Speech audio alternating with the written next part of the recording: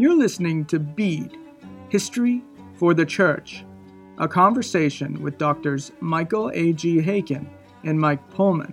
Dr. Haykin serves as the chair and professor of church history at the Southern Baptist Theological Seminary, and he is on the core faculty of Heritage Theological Seminary in Cambridge, Ontario. Dr. Pullman is Associate Professor of Practical Theology and the Chair of the Department of the Ministry and Proclamation at the Southern Baptist Theological Seminary. He's the author of Broadcasting the Faith, Radio and Theology in America, 1920 to 1950. Join us now as we seek to see what God has done in the history of His people. Long my imprisoned spirit lay, fast bound in sin and nature's night. Thine eye diffused a quickening ray. I woke, the dungeon flamed with light. My chains fell off, my heart was free. I rose, went forth, and followed thee. Amazing love, how can it be that thou, my God, should die for me? This hymn, entitled, and most of you know it probably, And Can It Be That I Should Gain, written in 1738, it was inspired by, among other things, a doctrine that played a central role in the evangelical awakening of the 18th century in England and the American colonies. The doctrine was regeneration, and the author of the hymn was Charles Wesley, younger brother of the arguably more famous revivalist, John. Now, when people think of the religious revivals of the 1730s and 1740s, the obvious names that come to mind are John Wesley, George Whitefield, and Jonathan Edwards. We think of bold declarations by John Wesley like, I look upon the whole world as my parish. We think of the open-air preaching of George Whitefield to the masses on both sides of the Atlantic. We think of the famous sermon by Jonathan Edwards, Sinners in the Hands of an Angry God. Perhaps not as quickly do we think of the over 7,000 hymns written by Charles Wesley, and yet some scholars have concluded that these hymns are the revival's greatest legacy. Well, Michael, I want to turn to you right out of the gates here and ask, has the history of the church undervalued the contributions of Charles Wesley? Yeah, in some ways, I think you're right. I think that there is a failure on the part of evangelical historiography to appreciate the impact of the hymnody. So that, and I say that because often the history of this period is written apart from the history of the hymnody. So you have musicologists and hymnologists who write about the history of the hymns, but historians of the era, if they look at the hymns, they'll bring them in as an example of maybe a heading for a chapter or a text under a chapter heading. But to actually take the hymn and to parse it, as we might say, to kind of explore its theology and how that intersects with what's going on in the pew and in the community. Yeah, I do think that there needs to be the kind of coming together of hymnology and your regular history of revival in the 18th century. And I wonder, Michael, this is odd for me as a professor of Christian preaching, among other things, for me to suggest this. I almost don't want to suggest it. But have we paid too much attention to the preaching of the revival or of the awakening? And in that sense, kind of given the hymns a backseat to the preaching? And maybe we should, but I mean, the preaching is nothing I ever want to devalue. And yet the preaching tends to overshadow the preaching of Whitefield, the preaching of Wesley. And frankly, would you agree, Charles Wesley's preaching often gets undervalued? John didn't want it to, but I mean, people don't realize, in addition to his great work of hymns, he was a fine preacher in his own right. Yeah, this has come out in recent years, I think, very clearly. There is a volume of Charles Wesley's sermons that was brought out around the time of the tercentennial of his birth in 2007. They brought out a volume, Oxford University Press brought out a volume of his sermons with a very fine introduction, which emphasized that Charles has often been neglected as a preacher. But I think it's interesting. I think that kind of estimation of Charles actually is probably found initially within the Methodist movement itself. I think Methodism, by the end of the 18th century, as it began to think about her identity, saw Charles primarily in the vehicle of a hymn writer and forgot that he was once as good a preacher as John. Once he gets married in the late 1740s, 1749 to be exact, he settles down and no longer itinerates. But I think Methodism itself is probably to some degree to blame for the way that Charles is remembered only for the one thing, namely his hymnody. But I think it's also part of the problem here is as I began, the separation of hymnologists doing their thing and historians of this era doing their thing, and almost never the twain shall meet, and to the detriment of both, in many ways. Well, I think you've been doing a lot of work of, in your career, and will continue to. And I want to join you in this and trying to let the two meet. Right? Let's do our best to Mm-hmm. bring these two together, and that's what we're going to try to do tonight as well. And I want to get into maybe, Michael, you could outline for us a little bit of the era. Could we place Charles in the context of the 18th century? I mean, who was Charles Wesley? Some of our listeners may not quite know who we're talking about because they're so used to hearing about John. So. Yeah, John and Charles had what John often called it their partnership. And in many ways, I think John's ministry is impossible to conceive of without Charles. There was very little that John did not do that he didn't consult with his brother on. He could be a bit of a domineering brother. So, for instance, when John decides to go to America in January of 1736, very bad timing if you don't sail the Atlantic in January, but John was going to. Charles didn't want to go, and basically John said, "You're going," and off they went. And Charles took the first opportunity to skedaddle back to England.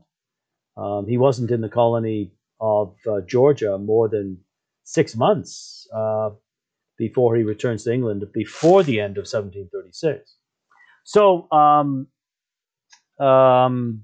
certainly John saw Charles's ministry as vital to his work, and even with the hymns, we tend to think, okay, they're all Charles's. Well, no, they're not all Charles's.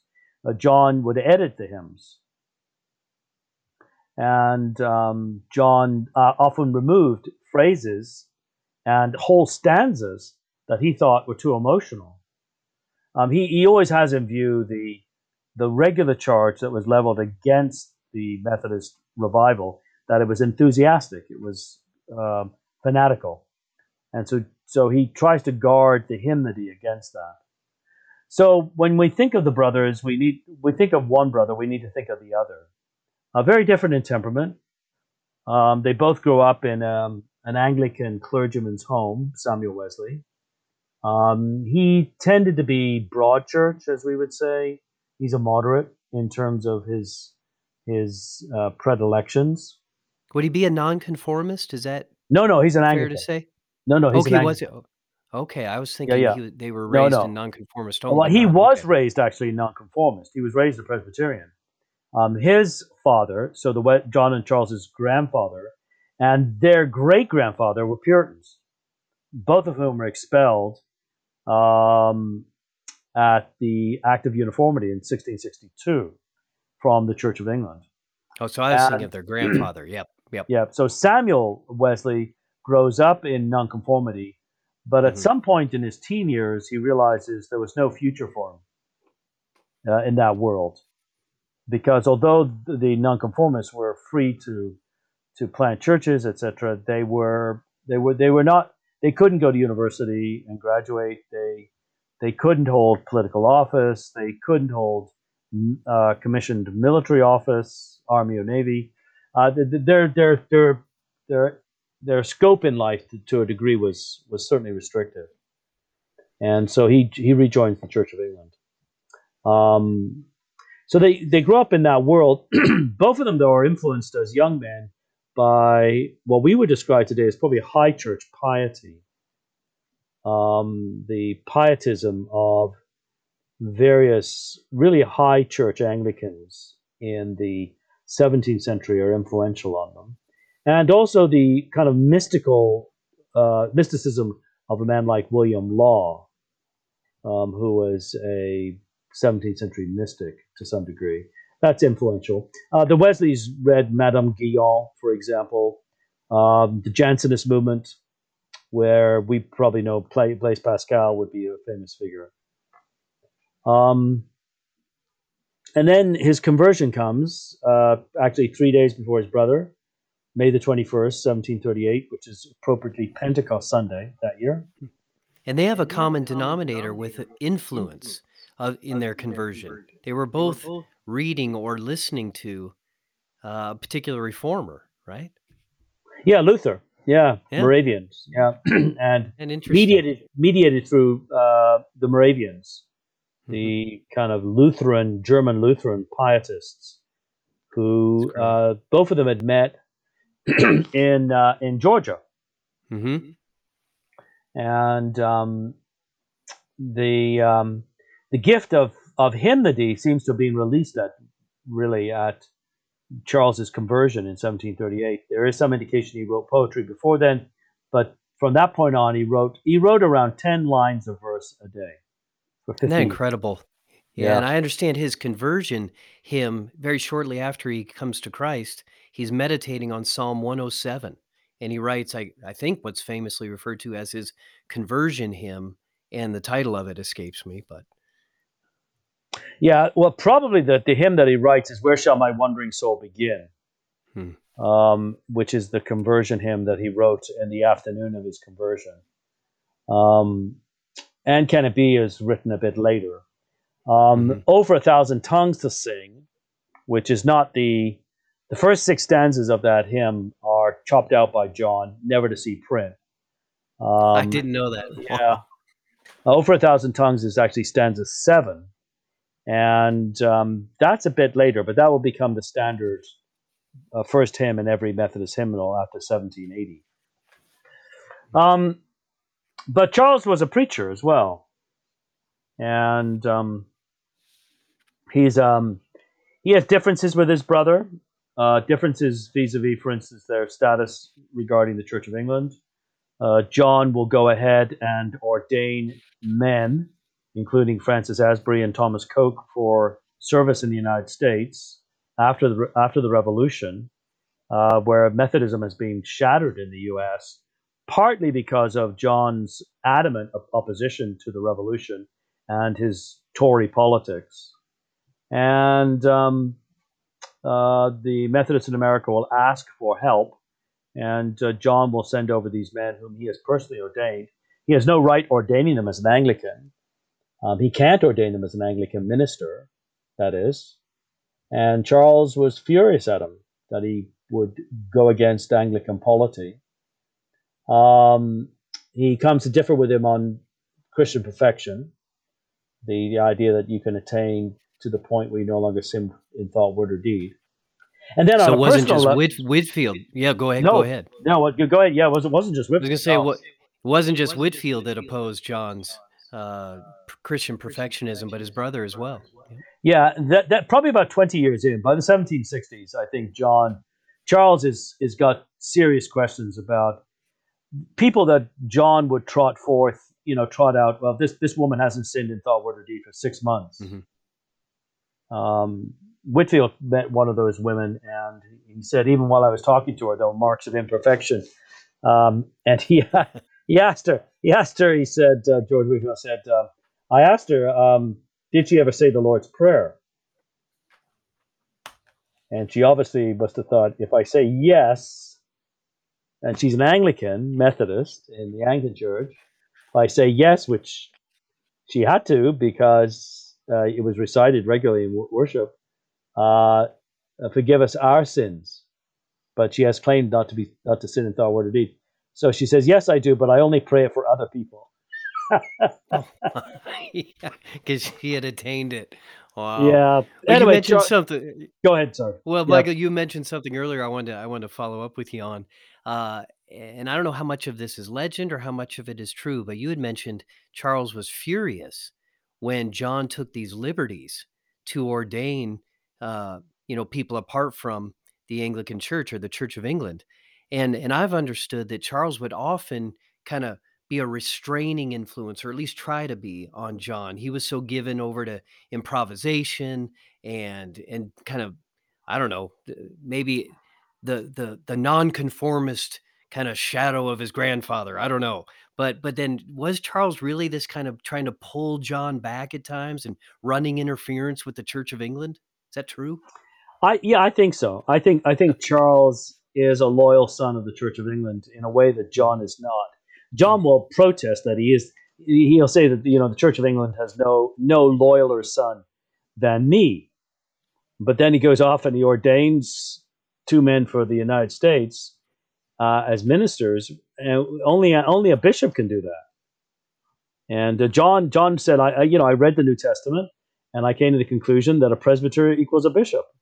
Now, as Baptists, we would hardly agree with that, but he's an Anglican, Right. Right. you know. That doesn't work for an Anglican. No, it doesn't work for an Anglican for presbyters to be ordaining presbyters. I mean, that's either Presbyterian or Congregationalist. So how Anyway, much of a rift did these things cause? Because I oh know John is famous for saying often he would open conversations with my brother and I. So there was, like you said early on, this great unity among the two. John not able to really think of his ministry apart from Charles, and yet there were rifts.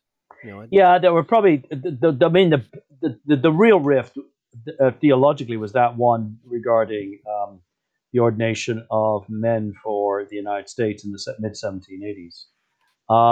There were rifts before that, and sometimes they would last for months. They wouldn't speak to each other. No, 4 or 5 months.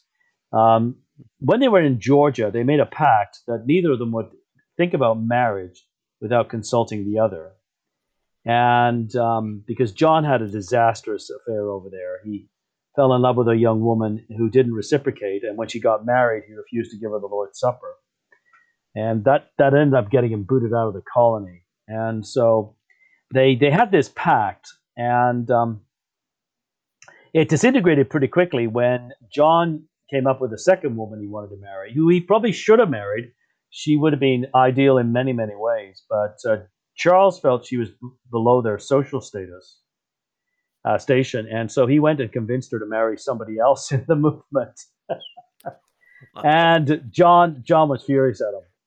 So, and then to make things even worse, when Charles decided to get married, he knew that John might not like it, so he didn't tell him for only a few weeks before the marriage. He said, I'm marrying Sally Gwynn. She was nearly 20 years younger than him. He was 42. She was 23. And so it's a bit of a difference. It's not too big a difference in one sense. And uh, he said, I'd like you to officiate at the wedding. John didn't like weddings. In his diaries, he only mentions weddings that he was at 3 times. He liked funerals, and he preached at over 100 funerals. Because in the funerals he could preach the gospel. He felt he couldn't preach the gospel at weddings. I'm not I was sure going to say, why. why didn't he like weddings? Why didn't he like weddings? Yeah. It's bizarre. Anyway, so Charles had arranged that they would get to the small town in Wales, because his wife to be was Welsh, about 6 days before the wedding. So they set off 8 days, and they needed 2 days to go from Bristol. I think it's Llanelli in southern Wales, but I forget exactly where it was. And should have taken them 2 days to get there. It took them 6 days to get there because John had arranged preaching excursions. So they'd go 20 miles, and John would say, we got to turn aside. We got to go to this church. I've spoke to some of the brothers, and I'm gonna preach. And in fact, when he got into Wales, he said, now this we can't keep going because we got to go up to this mountain. And they were going to go up the mountaintop and spend the whole night in prayer and fasting for the the conversion of Wales. And by That's the great. time they got to where Sarah lived, Charles was fit to be tied. In his diary, he just says, "I am so angry at my brother. I mean, this is what he's done." And so they didn't always see eye to eye, and they're both very human characters. Charles, I find a lot warmer and a lot more attractive a person. John seems to me to be a man who is all business. He's an activist, Yeah. and one of the I think the downsides of evangelicalism is the unceasing activism that has marked our movement. Well, I mean, I'm an evangelical without any compunction of using that phrase or shame in using that phrase, even despite the fact that it's become a difficult word to use. And I use it because of our heritage, but that doesn't mean our heritage is always the best. And there is a downside to the activism of John. He's a soul winner, and that's great, but he's a soul winner to the exclusion of often normal human activities. Um, Charles has a poem on seeing the sunset in, I think it's Cornwall, Land's End. One can't imagine John ever penning anything like that. The idea of you would stop and spend an hour watching the sun go down. Yeah. Um, He would have no time for that. no. No. You know, who in this neighborhood is there to share the gospel with? Yeah. Well, I mean, we don't want to just get sidetracked and talk all about John, but I'm about to ask you another to comment on something about John. Maybe we could, their marriages were very different. I mean, John, he had to learn of his wife's burial, right? I mean, he wasn't Yeah, even there for it. I mean, yeah, he was so detached from his wife, I believe it was Molly, right? correct. And I mean, that would not be a marriage to emulate. And my guess is Charles, because of these temperament differences, maybe the way they were wired, had I don't know a lot about it, but a far better marriage, I imagine, than John and Molly did. Yeah, I would think in many ways, Charles has an ideal marriage, as ideal as a marriage can be in our world where there is sin and sometimes division even between the differences of opinion that are difficult between husband and wife. Um, Hmm. there was a book a few years ago written by a woman named Doreen Moore, which is a fabulous book. It's called "Good Christians, Good Husbands?" Question mark. And it deals with three marriages from this period: that of George Whitfield, that of Jonathan Edwards, and that of John Wesley. And they're a spectrum from the very good with Edwards to the so-so Whitfield. It's kind of blah, really, and then to the terrible, which is John Wesley. Yeah. Now she could have used Sally and Charles as the very good. Hmm. She chose to use Edwards, but Sally and Charles had a fabulous marriage. When Wow. Sally falls ill, nearly dies of smallpox, their friend, the Selina Hastings, Countess Huntingdon, comes to visit. And she comes into the bedroom where Sarah Wesley is, and Sarah has gotten over the worst of it, is beyond danger. But Selina is horrified because Sally or Sarah had been a very beautiful young woman, and the smallpox has completely disfigured her face, from which she never regained her beauty. And Selina was didn't know what to say, and then she hears these words from Charles: "Is not my wife beautiful?" And I've been in the house. You can still go to the Wesley's home in Bristol, and been in the bedroom where that took place, and they had a fabulous marriage. Wow. I hadn't heard that Yeah, story, Michael. And it's a beautiful story. well, and I'm sure those marriages were so different in a lot of ways because of, like we said, the temperament or the way the different ways they were wired. And but what a dynamic duo. So we don't want to take away from that. I mean, we have our strengths, we have our weaknesses, and Charles certainly had his strengths as he worked alongside John. Well, Michael, that that's something to behold when you think. You got me stuttering about the marriages and Charles.